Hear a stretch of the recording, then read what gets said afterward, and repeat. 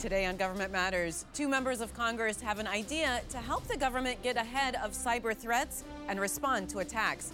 We'll talk to them about their new bill. Then, the Department of Labor is still discovering how widespread unemployment fraud actually was, nearly 2 years after the pandemic payments went out. The new estimates from the government's oversight agency. Government Matters starts right now.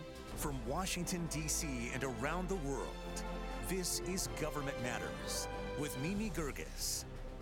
This is Government Matters, the show that delivers insights on federal government programs, people, and operations. I'm Mimi Gerges.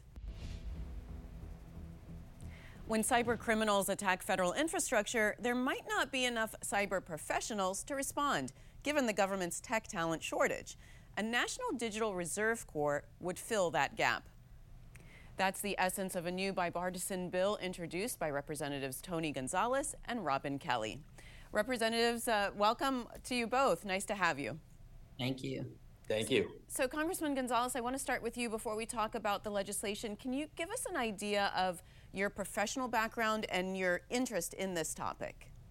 Yes, I spent 20 years in the Navy as a Navy cryptologist with a top secret SCI clearance. Have essentially done this type of work my entire adult life. I retired as a Master Chief and then immediately ran for office. I'm in my second term. It's been absolutely amazing to be a member of Congress. My district stretches from San Antonio to El Paso, over 800 miles of the southern border. As you can imagine, a lot of my time and energy gets spent on that. Uvalde is also in my district, so having to deal with that. But this is a topic that's very near and dear to me, and to have to be able to work with someone like Representative Kelly, I think is critical. It goes to show that while there's all this division in Congress, when you find things that make sense and you can come together and you can get things over the finish line. She is a much more seasoned legislator than I am, but I'm excited how we've began to work on this and many other things. Well, Congresswoman Kelly, let's talk about the legislation. What are the major issues that the Corps would address? Would it only be major cyber attacks? That's our main issue, but I've been working on this idea actually before Rep. Gonzalez came. I worked with Rep. Will Hurd, who he replaced, and we were always concerned that the government, the federal government, didn't have enough people that we could retain or even attract to work around cybersecurity issues, which affect, financial markets or our national security or just other aspects of government. So we wanted to build a workforce that we can count on, much like the military does, which Rep. Gonzalez is very familiar with. And about how large of a Corps do you envision, Representative Kelly? Well, we didn't put a number on it. We are trying to attract people to serve for 3 years, and then much like reservists, they once a year they would serve for 30 months. We hope to attract a lot of people. And Representative Gonzalez, would it also be for defense agencies, or is this just for the civilian agencies? No, I think what it essentially does is it's a mechanism that goes in case of emergency break glass. And I'll give you an example. In Texas, a little over a year ago, we had this winter storm, Uri, that came through, and everybody was without power and water for a week. And it didn't matter the color of your skin. It didn't matter if you lived in the city or you lived in the country, how much money you had in your bank account. Everybody was without power. So I think, Representative Kelly and I, we look forward and you go, wait a second here. The next storm that may come may be a cyber storm. And we've seen we're already there. You've seen it with the Colonial Pipeline. You've seen it with different school districts and healthcare facilities. But what happens when there's a targeted effort and everything goes out? Part of this legislation dives into who is going to help turn the power back on. And, cybersecurity in general had traditionally been a national security defense area, but that's changed. I mean, cyber is in absolutely everything we do. I argue that most companies are IT companies first, and then they do other stuff, right? Then they sell widgets or whatnot. So essentially what the Digital Corps does, it taps into an existing expertise, and it allows them to serve in a federal capacity. I mean, the last thing I would say is not everybody wants to join the Marine Corps and do a bunch of push-ups. Not everybody wants to stop smoking marijuana or do these other things. And guess what? I don't need you to.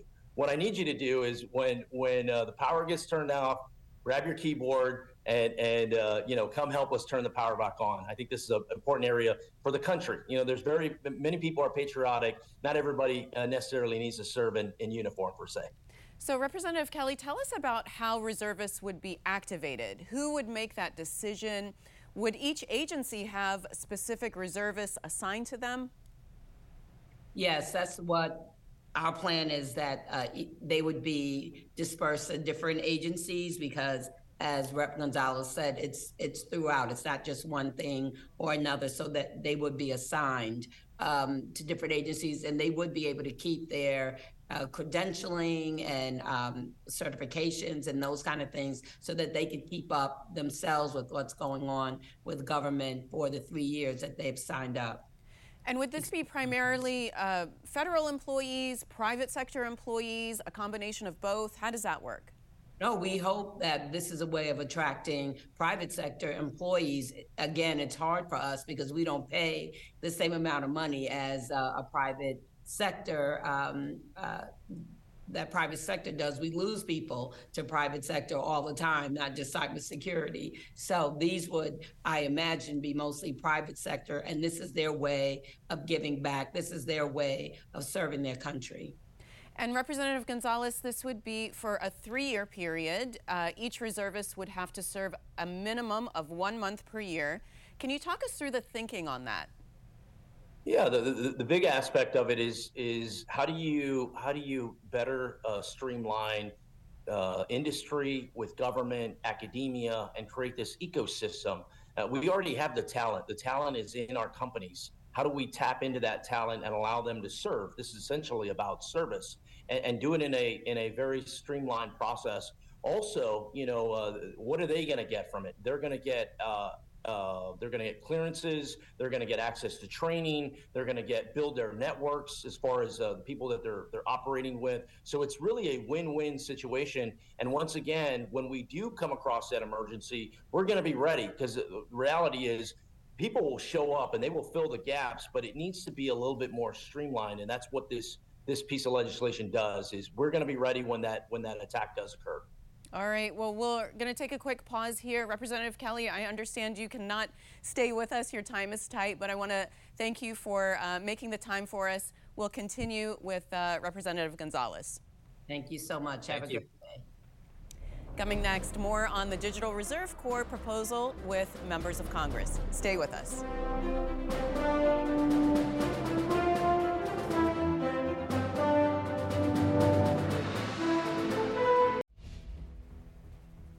I'm back with U.S. Representative Tony Gonzalez discussing his proposal to create a National Digital Reserve Corps. Representative, we talked about the minimum that people would serve in the Corps being 1 month per year. Is there an upper limit as to how many days they could serve? Or is it a matter of, you know what, if you get activated, you serve until the job's done, similar to the military? It's still kind of in flux, and I mentioned that to go. The hardest part is getting meaningful legislation, getting traction on it.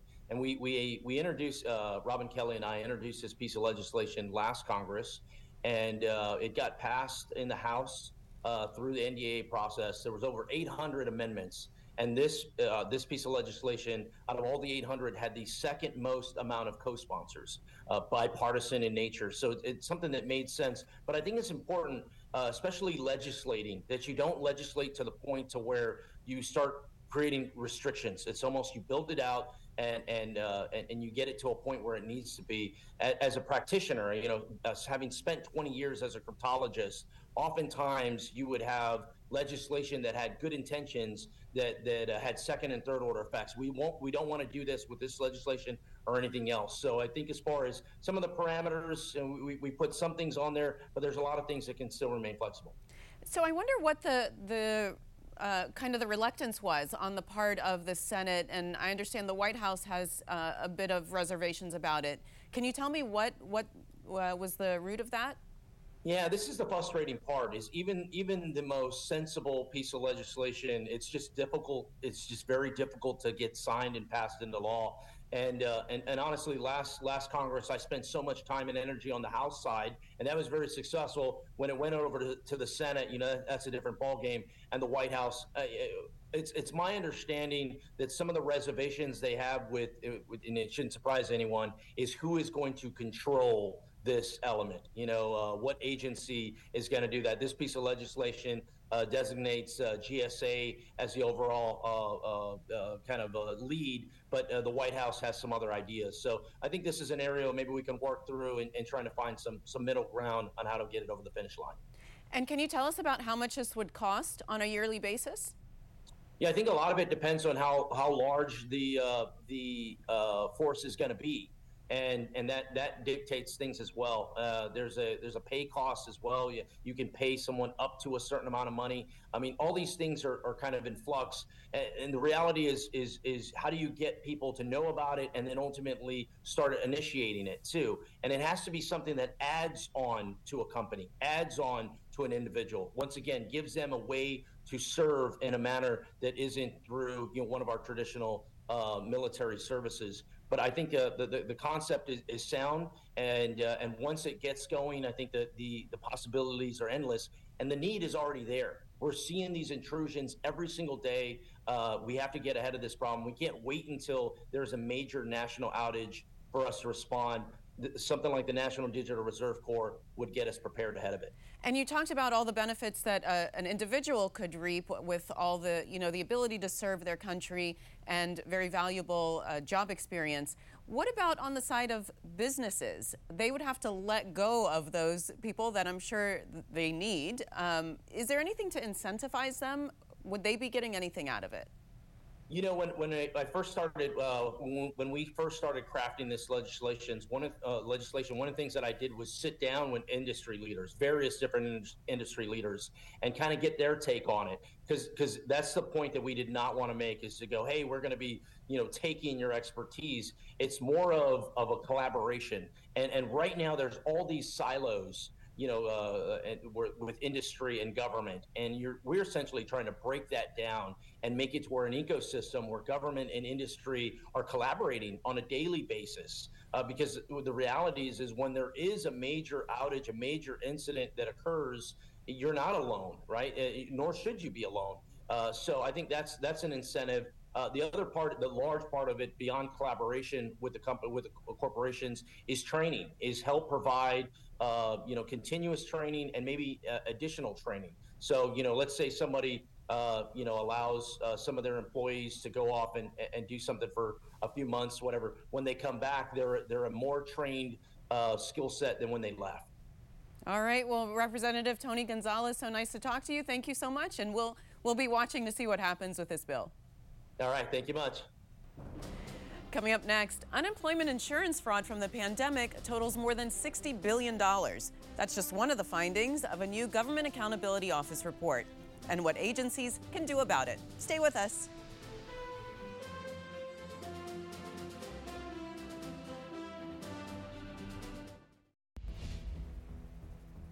When the pandemic hit in 2020, millions of Americans found themselves out of work. Congress responded with new unemployment insurance benefits, but a new report finds a substantial amount of the money paid out went to fraudsters. Seto Bagdoyan is a director at the Government Accountability Office. Seto, welcome to the program. Good morning. Thanks for having me on. So how much money was paid out, and how much of those payments were actually fraudulent? Yes, that is a complex question with a complex answer. There are various estimates out there. In fact, the Comptroller General yesterday testified before the House Ways and Means Committee about this very subject. And at that hearing, there was also the Inspector General of the Department of Labor, and he announced a new figure of $191 billion in improper payments, which include fraud. And we also have a baseline estimate of over $60 billion in fraudulent payments. So there are competing numbers out there. We believe our baseline number is a starting point to measure the fraud in unemployment insurance programs. And what are some of the ways that people were getting those fraudulent payments? How did they do it? Yes, sure. Well, we're talking about a lot of different fraud schemes. Many were centered around identity theft. For example, there was one individual who stole an identity and I believe a related social security number, and then proceeded to file claims in dozens of states, calculating hundreds of thousands of dollars in improper benefits. So that is probably the primary reason or the primary method that fraudsters use to obtain benefits. And what do we know about who was exploiting the system? Who were these fraudsters? Were they just people that were criminals anyway? Was it organized crime? Yes. Once the vast amounts of money were made available for unemployment insurance, that amount of money, of course, attracted solo practitioners as well as organized criminal enterprises, both domestic and overseas. So it was basically an onslaught to get a piece of the pie. So there was an overseas element as well. Yes, that's our understanding. We haven't looked at that in any depth, but we have read other reporting to that effect. And yes, organized crime syndicates from Russia, China, Nigeria apparently have been prominent in that regard. So the speed at which the payments needed to go out during the pandemic obviously didn't help. So what were some of the changes made to help get payments out faster that actually ended up making things easier for fraudsters? Great question. Primarily switching off or relaxing controls such as they were at the time that were part of the claims process to verify applicants' identity, establish eligibility, calculate amounts of the benefits, and then also determine the duration of those benefits. So it's primarily a controls issue. If you relax those controls, inevitably you're courting trouble. And it wasn't entirely a federal issue because states also weren't prepared. What were some of the issues that they faced? That's right, yes. The states, this is unemployment insurance is a federal-state partnership. The insurance part of it is executed at the state level. And as you indicated, the states were as unprepared as the Department of Labor was. The onslaught of claims in the tens of millions, especially in the beginning of the pandemic, basically overwhelmed their systems. A lot of these states operate with antiquated IT infrastructures that some date back into the 1970s and using COBOL programming language. So it's basically a recipe for disaster, perfect storm. You pick your cliche, it really applies in this case. And GAO had recommended to the Department of Labor some anti-fraud best practices years before the pandemic. What were some of those best practices? Well, we recommended best practices in our October report, October 2021, to implement elements of GAO's fraud risk framework, which is a compilation of leading practices to more effectively manage fraud risk. That is a legislative requirement dating back to 2016, with the Office of Management and Budget providing guidance to that effect.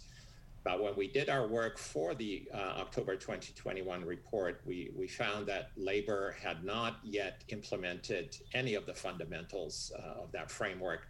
So we made recommendations to that effect. That's going on about 16 months ago now. And labor is moving in the right direction. They're taking some steps, but they probably need to pick up the pace and implement those recommendations more rapidly to be better prepared the next time. And are there any other recommendations that are in front of the Department of Labor that you think would address fraud? Yes, in our most recent report from December of last year that was released earlier or late January rather, We made the additional recommendation that once Labor responded to our October 2021 recommendations, they should build on the information they gather from that set of recommendations and craft and implement an anti-fraud strategy, which will be essentially their roadmap to better manage fraud risks in the future. All right. Well, Seto, we appreciate you guys looking into this and appreciate you being on the program. Thanks so much. Absolutely. Thanks for having me. Have a good day. If you miss an episode of Government Matters, it's on our website, govmatters.tv. And you can listen to our Government Matters podcast, available on all major listening platforms. You can also find every podcast episode on our website at govmatters.tv/podcast.